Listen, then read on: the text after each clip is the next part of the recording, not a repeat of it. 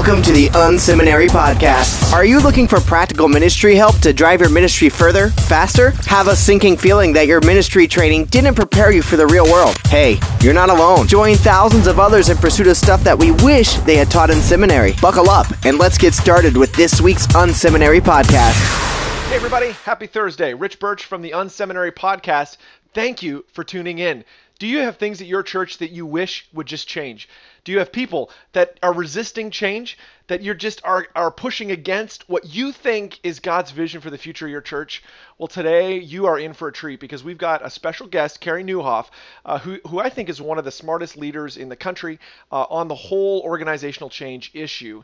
He's got some great stuff to say. Let's jump into the podcast and make sure you come back after the interview because I've got a few resources I want to share with you. This is the Unseminary Podcast. Stuff you wish they taught in seminary. All right, well, welcome to the show. I'm so privileged to have Carey Nieuwhof on with us. Carey is a leader, he's a writer, he's a pastor, blogger, author, and I'm privileged to call him a friend. And so today, absolutely. I thank you, Carey, for being on the show. Hey, thanks for having me, Rich. I'm really excited to be here and really excited about your podcast, too. Oh, thank you so much.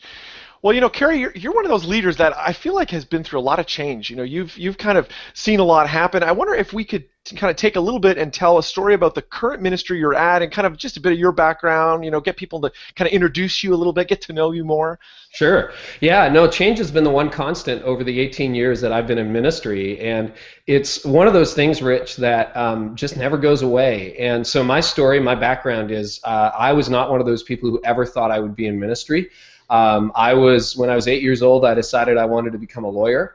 I don't know what needs to be wrong with you at 8 years old to want to be a lawyer, but that was true of me.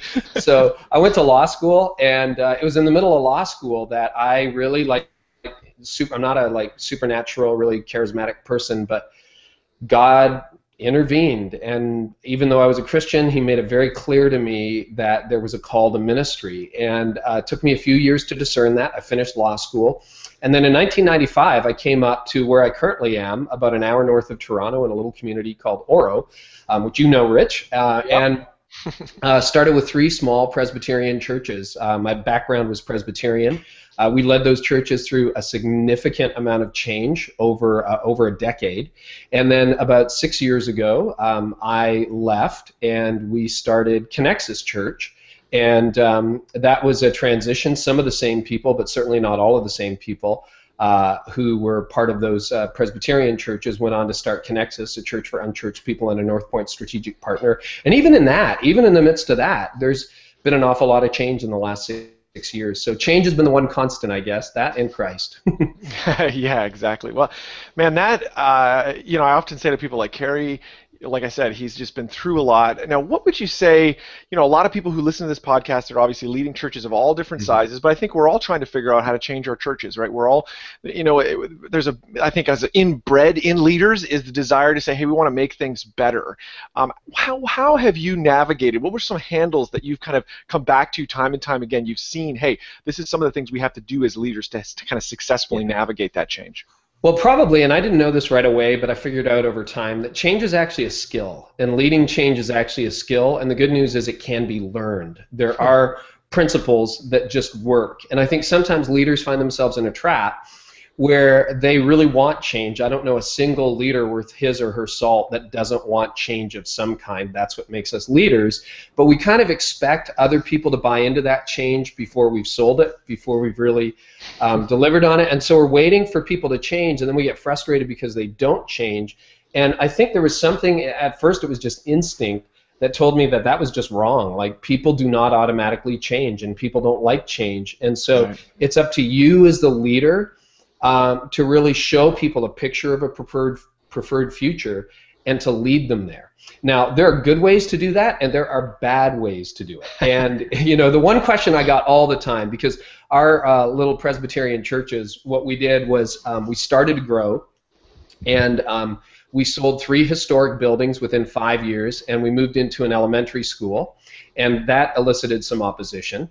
I mean, you give up everything that they had known for over 100 years. And I mean, these are beautiful little red brick historic buildings, you know, the Anne of Green Gables type churches. And they sold them, and we moved into an elementary school in the name of reaching people. And then we built a $2 million facility, and then we left it a few years later when we left the denomination to start over again in movie theaters. I mean, because we thought it would help us reach more unchurched people in a non-denominational context and with the model of ministry we wanted to run with. So that's an awful lot of change, and people don't just stand up and wildly applaud when you announce what your strategy is. So we did get a lot of opposition. The question I would get, that's a long way of getting to this question, the question I always got is, so did anybody leave? And right. There's a point at which, well, of course people left. Like, what do you think? You know, everybody who's in your church today is there because they like it the way it is now. That's something every leader, like everybody who's at Liquid Church right now, where you serve, likes the way it is right now. One way or the other. Maybe they don't like everything, but they like something about it. So if you're going to change, there's an inherent alienation that's going to happen with everybody who's currently part of your tribe. It just happens, right? Yes. I liked it better when Rich didn't do podcasts, when he was just right. a blogger, right? I mean, you have that. It happens in your TV shows where they add a character, and you're like, well, it was so much better before they had that character, and you know, it's just people don't like that, and so the opposition gets intense. But what happens, here's one mistake that I'll share that I think a lot of leaders make, and I had to figure out how not to make this mistake. We assume, because opponents are loud, that loud equals large. Loud equals large. So because your inbox is blowing up, or because that congregational meeting didn't go really well, or because you keep getting pigeonholed after the service, hey, can I talk to you? And you know, there's fingers pointing. You just assume, and if you listen to the opponents, they'll always tell you, hey, everybody's upset with this. You know, I've talked to everybody. Really? You talked to everybody? Okay, I'm just checking. And so they, you know, you just assume as a leader, loud equals large. But if you actually do the math, if you actually go through it, and we learned early on, we should just do the math here, probably that loud group of your organization is probably about 10%. And in the worst days, it might be 30. Maybe it's 50. I doubt it. I don't think it ever got to 50%. Right. In our worst moments. But they're just loud.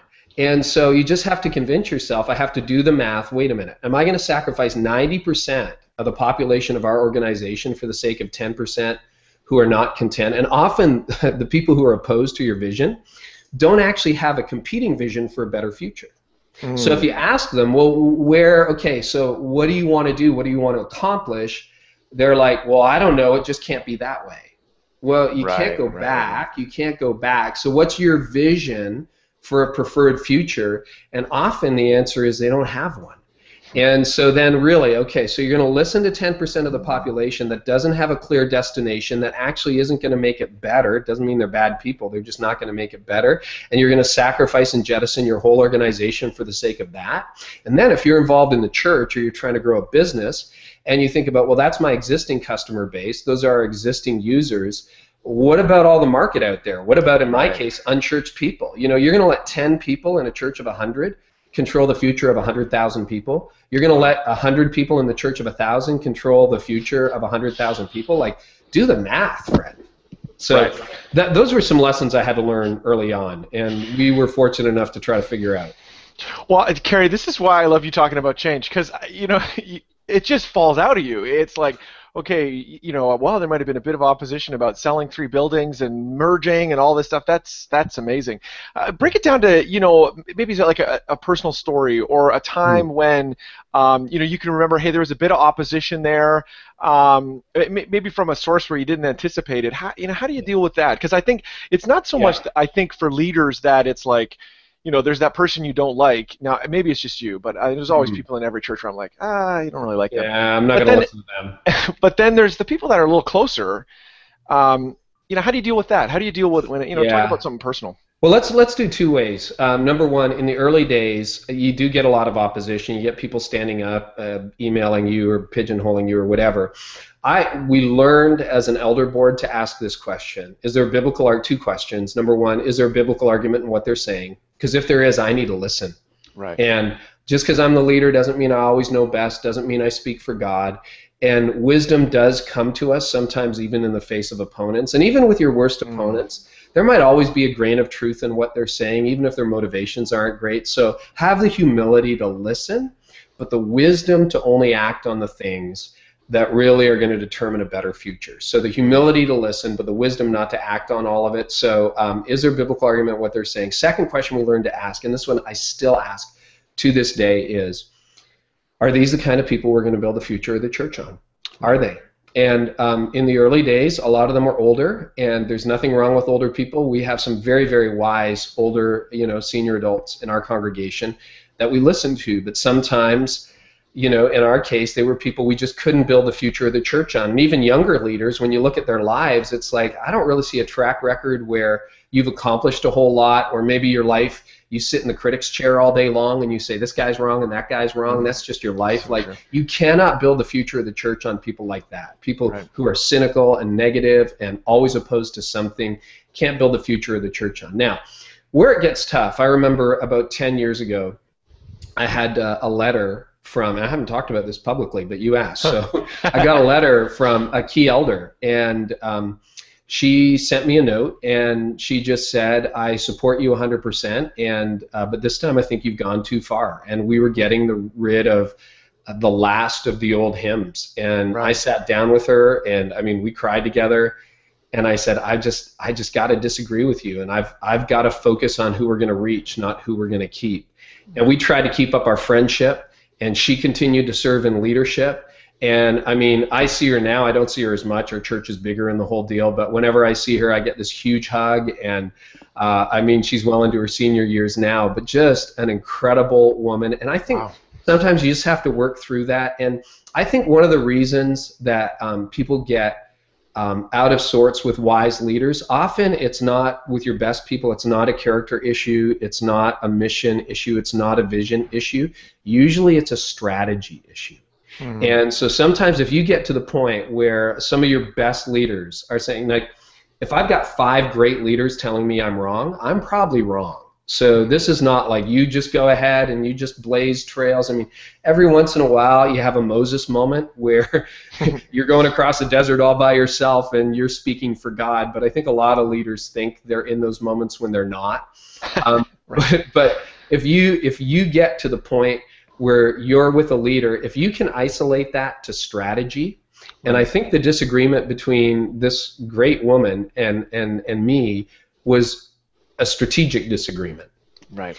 And it was a lot of change at once. And so when we worked through the strategy, it was one of those things where I just think that, the style of music that we're going to do in the future is going to be more effective at reaching unchurched people. You can sometimes find agreement, or at least you realize why you're disagreeing at the time. And that one was tough. That incident combined with a really, really tough month. I remember it was November 2002. Sent me to a counselor's office for the first time ever. Wow. So that was very personal. Yeah, absolutely. Now, is she continue to be connected to the ministry today? Absolutely. She was there last Sunday. Will be this Sunday. Gives, serves. I mean, that's a great heart. Carey, I think that commends, that's a good personal story, because I think sometimes when we talk about change, right, that's amazing that someone who, obviously it really meant a lot to her, and it obviously meant a lot to you, that you can come to a point of disagreement, but then still not break relationship is amazing. I did a couple of her grandchildren's weddings, and, cool. Just went to her, she had a big birthday, and the family invited me, and Tony, my wife, and I were there last summer, and, I mean, you can work through those things, but I would say you just have to figure out why you're disagreeing. And I know with our current leadership, because we try to find people whose character is deep, runs deep, and who we also have a great chemistry with personally, that often the misalignment happens never on a mission and vision level, not in the church. I mean, we believe in Jesus, we love Jesus, he's great. We agree on that. The disagreement is strategic, and if you can isolate that, you will often at least understand why you disagree, and sometimes find agreement even in the midst of that.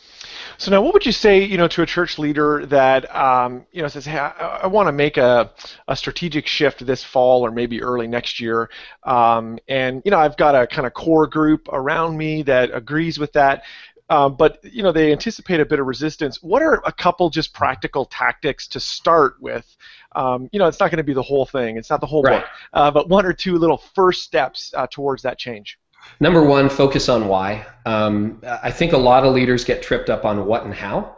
And so the reason, it's what Simon Sinek says, right? That people buy what you do, not what you do. They buy why you do it, not what you do. Right. And I think that's true. Every time you open your mouth as a leader, you need to explain why. So lead with why. Pepper all your private and public communication, your written communication, your vision casting with why, and then talk about the what and the how. But why almost always unites, and what and how almost always divides. The other thing I would talk about is Patrick Lencioni calls it cascading communication. You can also look at it in terms of communicating in concentric circles. Right. So start with your core team where you actually get input, then go a little bit wider to your next level. So we have a level of government in our system, the North Point system, called MTRs, Ministry Team Representatives.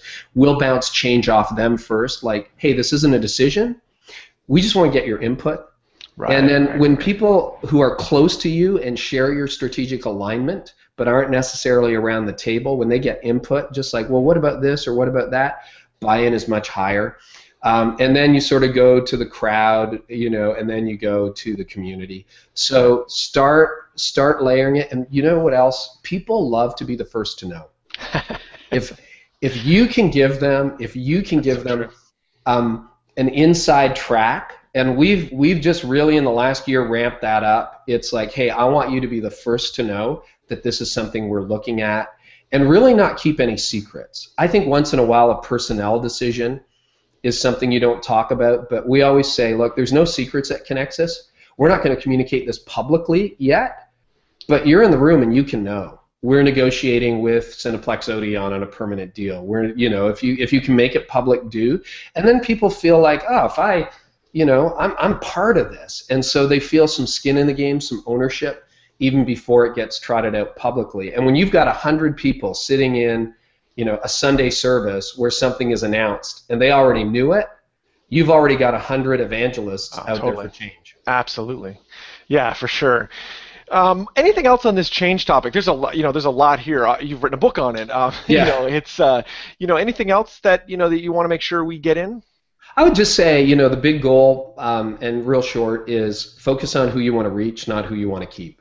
And the biggest thing that I find hangs up leaders in the midst of change is that you're only ever going to hear from the people that want you to keep them.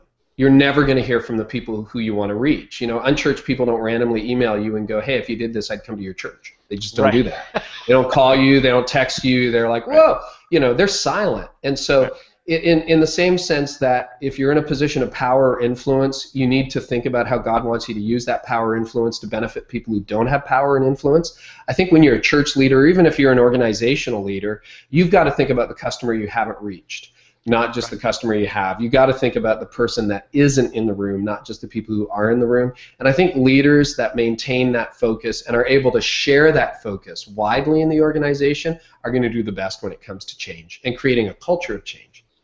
Yeah, friends, I can just reinforce what Carey's saying. He actually lives out. A part of what I appreciate about Carey, his leadership, Connexus, their church, is when you cut them, they bleed, hey, we want to be a church for unchurched people. That's what they talk about all the time. They're obsessed with it, which really, I think, does drive, like we were talking about, they're leading with the why. It becomes the conversation piece. That is the benchmark upon which they judge everything. So I appreciate, Carey, your leadership, not only on change, but then also on the focus of staying clear on that mission. I appreciate that, Rich. And just to encourage people, when we started to grow, most of our growth did not come from unchurched people. Right. I'm 18 years into this. So in the first decade, it was probably about 30% unchurched people and 60% church growth. But that's flipped. In the last few years, where 60% of our people are self-identified unchurched people. We don't like, hey, I think they're unchurched. Like they tell us they're unchurched. And that's great. And so remember that you can change something in 2 or 3 years, but it takes probably 5 to 7 years to transform it. And the transformation happens with change when it becomes part of who you are and embedded in your culture. And so if you're in the middle of change, don't give up. You're probably going to be most tempted to quit moments before your critical breakthrough. All right, I said we were coming to the end, but I have one more question I want to slip in. Go ahead. This is, again, a bit more personal. Do you feel like as you kind of progress along in your leadership journey, just personally, you're kind of more open to change and more open to risk, or less? What is your own personal dynamics on that? Yeah, you know what? That's a great question, and I'd say I'm in the middle of that right now. I think as you get older, and I think the longer you're in leadership and the more successful you become, the more change averse you become. Particularly if something is successful, you're really worried about wrecking it. I also think we're in the middle of a massive cultural shift. You write about it all the time, Rich, and I mean, you're up on trends like crazy. And so the way I'm looking at it now, and I hope to write another book, the third book in the Change trilogy, will be on creating a culture of success. But the early notes on that, for me at least, are maintain what you've got, but constantly innovate and experiment. And you can experiment on the side. And I think an organization that loses its experimental, entrepreneurial, let's just preserve at all costs, you're coming real close to the cliff. And it's only a matter of time until you fall off. So I think when you've got success, when you've got momentum, and we're in a season of momentum right now, you want to make sure that, yes, you got to preserve what God has built and what you've accomplished, but never, ever lose. So I am pushing myself to innovate and experiment and fail. But you have to fail in areas that isn't, sometimes you got to fail in areas that might cost you the whole organization, but I think it's smarter to experiment on the side. And so we're doing a social media experiment right now.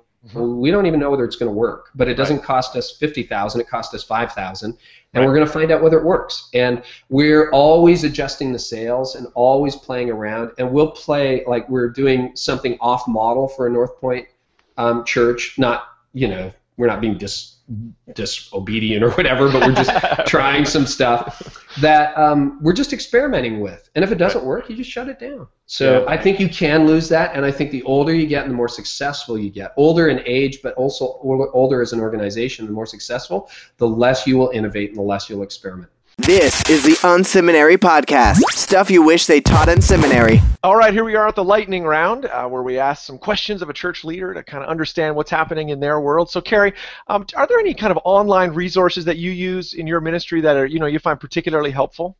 I just feel so intimidated with you asking me that question, because you're the guy who always finds this stuff. You're out foraging in the forest, finding new things. So, I mean, a couple of obvious ones that I think a lot of people would. I'm trying to use Evernote. I mean, I was on a bike ride this morning, and all my good ideas come when I'm not trying to generate good ideas. And so I'm cycling, and I have my phone, and I'm listening to a podcast, and I just switch to Evernote, and I hit the record, and I've got my little iPhone earbuds in, and I just recorded a couple of voice files, because I know if you're like me, by the time you get home, you've forgotten it. So sometimes in the car, I'll just record directly to Evernote, and that's been a lot of fun. I'm using the Mailbox app. Oh, man, nice. That's great. Yeah, that's a great app. It's a lot of fun. And other than that, I don't know, I use things for task management, and all the innovative people will go, yeah, okay, and what else? But no, those are all good. Those are fun things for me, and I do like technology, and I can't wait to upgrade. This is a fall of upgrading, so new iPad, new phone, new everything. So we'll see where that goes.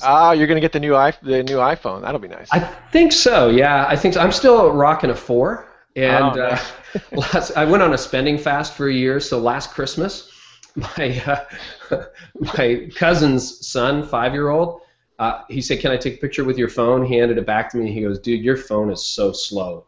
And when 5-year-olds are telling you have a slow phone, it's probably time to upgrade. That's funny. You should go HTC One, man, the Android phone. That is a fantastic phone. But you love that phone. Is that what you're using right now? Yeah, that's what I use right now. It's a fantastic phone. I think it's the one that they finally nailed. Like, okay, this is actually, it's a good phone. Really good Android. So you like it better than the S4? I do. Yeah, I don't like all the Samsung stuff. All the they have all that they put their stuff on top of Android. I don't like it, but gotcha. Anyway, so what are some books you're reading these days that are impacting your ministry and thinking? Well, a couple that come to mind right now. I'd say honestly, I mean, Deep and Wide. a lot of people have read that book, and we're in North Point Partner World, so that's been fantastic. A lot of that was stuff that we've had leaked over the years, but it's now all on paper we can share with our volunteers. Reggie Joyner, who I also work with, wrote a book that is just the sleeper of 2013. It's called Zombies, Football, and the Gospel. I think they're going to remarket it and relaunch it. Right. But we went through it with our leadership team, and Andy Stanley's description of Reggie Joyner is Reggie's always off in the forest finding new things and discovering new things, and he comes back and reports. And that book has got his best thinking on trends in the church. It's called Zombies, Football, and the Gospel. It's available at the Orange store, and you can get it off whatisorange.org. And we went through it as a leadership team. It just got us asking questions that really I don't see anybody else asking. So that was great. And then we're reading The Advantage by Patrick Lencioni. I'm a huge Lencioni fan, and this is a synthesis of really his life's work. And we're just in the final stages of reading through that as a leadership team, so it's been fantastic. Those are 3 books I'd recommend. Cool. Yeah, Zombies, Football, and the Gospel, I think they gave that away at Orange a couple years ago, right? They did, actually, and then it's for sale now. I don't know what it is, but, man, I picked up copies for our whole team, and it's a quirky, fun, but really deeply challenging book on trends in the future. And one of them is what are you going to do to reach all the people who will just never come to your church? Right. Period. Right. Like, they will never gather in your space on a Sunday morning, and that might be 90% of the unchurched people are just never ever going to show up at Liquid Church or Connexus. What do you do with that? Well, and Reggie now is actually early next year going to be unveiling some things for that. So that'd be really fun to see. Cool. Nice. What are some other ministries? You had mentioned North Point, obviously Reggie with Orange. Other ministries that are inspiring you? I love tracking what's happening in Nashville with Crosspoint. Pete Wilson, Jenny Catron, who you've got an interview with on the podcast. I spent some time over the last little while with NCC in Washington, National Community Church, Mark Batterson and his team. One of the things I really like, both about Crosspoint and about National Community Church, is they've got a pretty glamorous front image. But when I spoke at Crosspoint, and then when I've been at Mark's church, it's pretty basic operations. Crosspoint has a brand new campus and everything, but if you'd ever been to their old one, like the only part of the church that was really cool was the set that people talked from. Everything else was like MacGyvered from 1960s Baptist world. And they created a growing church on a shoestring budget. Same with NCC. I mean, their staff don't even have a building. You could throw a stone from Capitol Hill to their theater campus, and their staff can't even really all be in the same place together because they don't have enough room. But they're incredibly effective, and they just, I guess the best word is they MacGyver everything. They just figure out how to do it. And I love churches with that entrepreneurial spirit, because often the impression is, well, if we had $10 million, we'd be just as effective as them. Well, you need to go and visit some of those churches and see how innovative they're being on limited resources, just like everybody else, just like what you guys are doing with your brand new campus. Right, trying to piece it together. So let's say you get 15 minutes with any leader that's alive today. Who would you want to be with, and why would you want to talk with them? Well, I got to say, honestly, as a North Point strategic partner, I do have the opportunity to spend time with Andy Stanley, so that would be my answer, but that's going to happen. So I would, who I would say? A guy I've never met, would love to meet? Tim Keller. I just love Tim Keller. I can't get enough of his podcasts, his books, and having a mainline church background, but being an evangelical and now being in an evangelical church, he really embodies for me so much of what I love about mainline tradition. He's scholarly, he's wise. I don't know how old Tim is. He's got to be in his 50s or early 60s, but he has so much enthusiasm. And here's a guy who's not super cool, who is really scholarly, who is knocking it out of the park with 20 and 30-something New Yorkers. Talk about the hardest market to reach in a mainline context. And he's just wise. He's the kind of guy that if you just hung out with, I think, for a day, you would be 10 times wiser than when you woke up in the morning. So, Tim Keller. Yeah, he's interesting because he is definitely like I think a lot of times when we think of like relevance in church, we think of like lots of moving lights and like a rock band. Right. But he is like that. He is incredibly relevant for his context. He's reaching the people in New York City. He's doing the same thing that the cool rock band church with lots of lights is trying to do. But in a totally different way. So right, and I mean, if you go to a service, it's still quite traditional. I mean, it's not super high tech. Sometimes you hear the mic being banged, right. in the podcast. And he has a way. I was listening to a message he did, and he was explaining Satan and evil to young Manhattanites, and I'm kind of like, okay, if you can do that, you win a prize. I don't know what it is, but you win. Yeah, very cool. Mm-hmm. Nice. All right, so when you're going to kick back and just have a little bit of fun, what do you like to do? Love to road ride. That's fun. That's become a little bit of an obsession. So cycling has been great. I'm on Strava now, so that just makes me want to get out even more. What's Strava? What's that? You know what? It's a weird. I have like 9 followers on Strava, and I'm so proud of that. It is a social media app for cyclists, cycling enthusiasts, and what it does is it's GPS enabled, like a million apps out there, except it ranks you on known segments. So it tells you that your time was, 15th out of 42. And so, yeah, it's a little bit competitive, and it's fun. And there's lots of guys around here who cycle. Other than that, I love to write, like my writing blog, that's a hobby, and hanging out with family and friends. Nice. Well, Carey, thanks so much for being on the show. I really appreciate your time today. I know you're a busy leader. If people want to get in touch with you, how can they do that? Yeah, the easiest way is right off the blog. It's just my name, CareyNieuwhof.com, CareyNieuwhof. I know you got that on firsttry.com. And our church is connexuscommunity.com. You can email me right off that website, and I would love to have a conversation. Great. Thanks so much, Carey. Okay. This is the Unseminary Podcast. Stuff you wish they taught in seminary. Wow, man, it was so great having Carey on the show. What a gift. Today, 2 things as we head out. First of all, have you been to the strategy section at unseminary.com? Drop by there today and click on the strategy button, and you'll see there's tons of articles in there to help you think through the way that you do ministry. A lot of what we talked about today was as helping people understand and articulate their strategy. So, check those out. Those will be a free resource for you. And second of all, you're going to go into a church this weekend that maybe isn't the kind of church you want to lead at. There's things you wish were different. But let me encourage you today. You can make changes this weekend, even if it's a 1% incremental change that may take years to come to fruition. It may take a long time before everything shapes up exactly how you want it. But make those changes. Push forward this weekend. Make the changes that you believe God's calling you to make.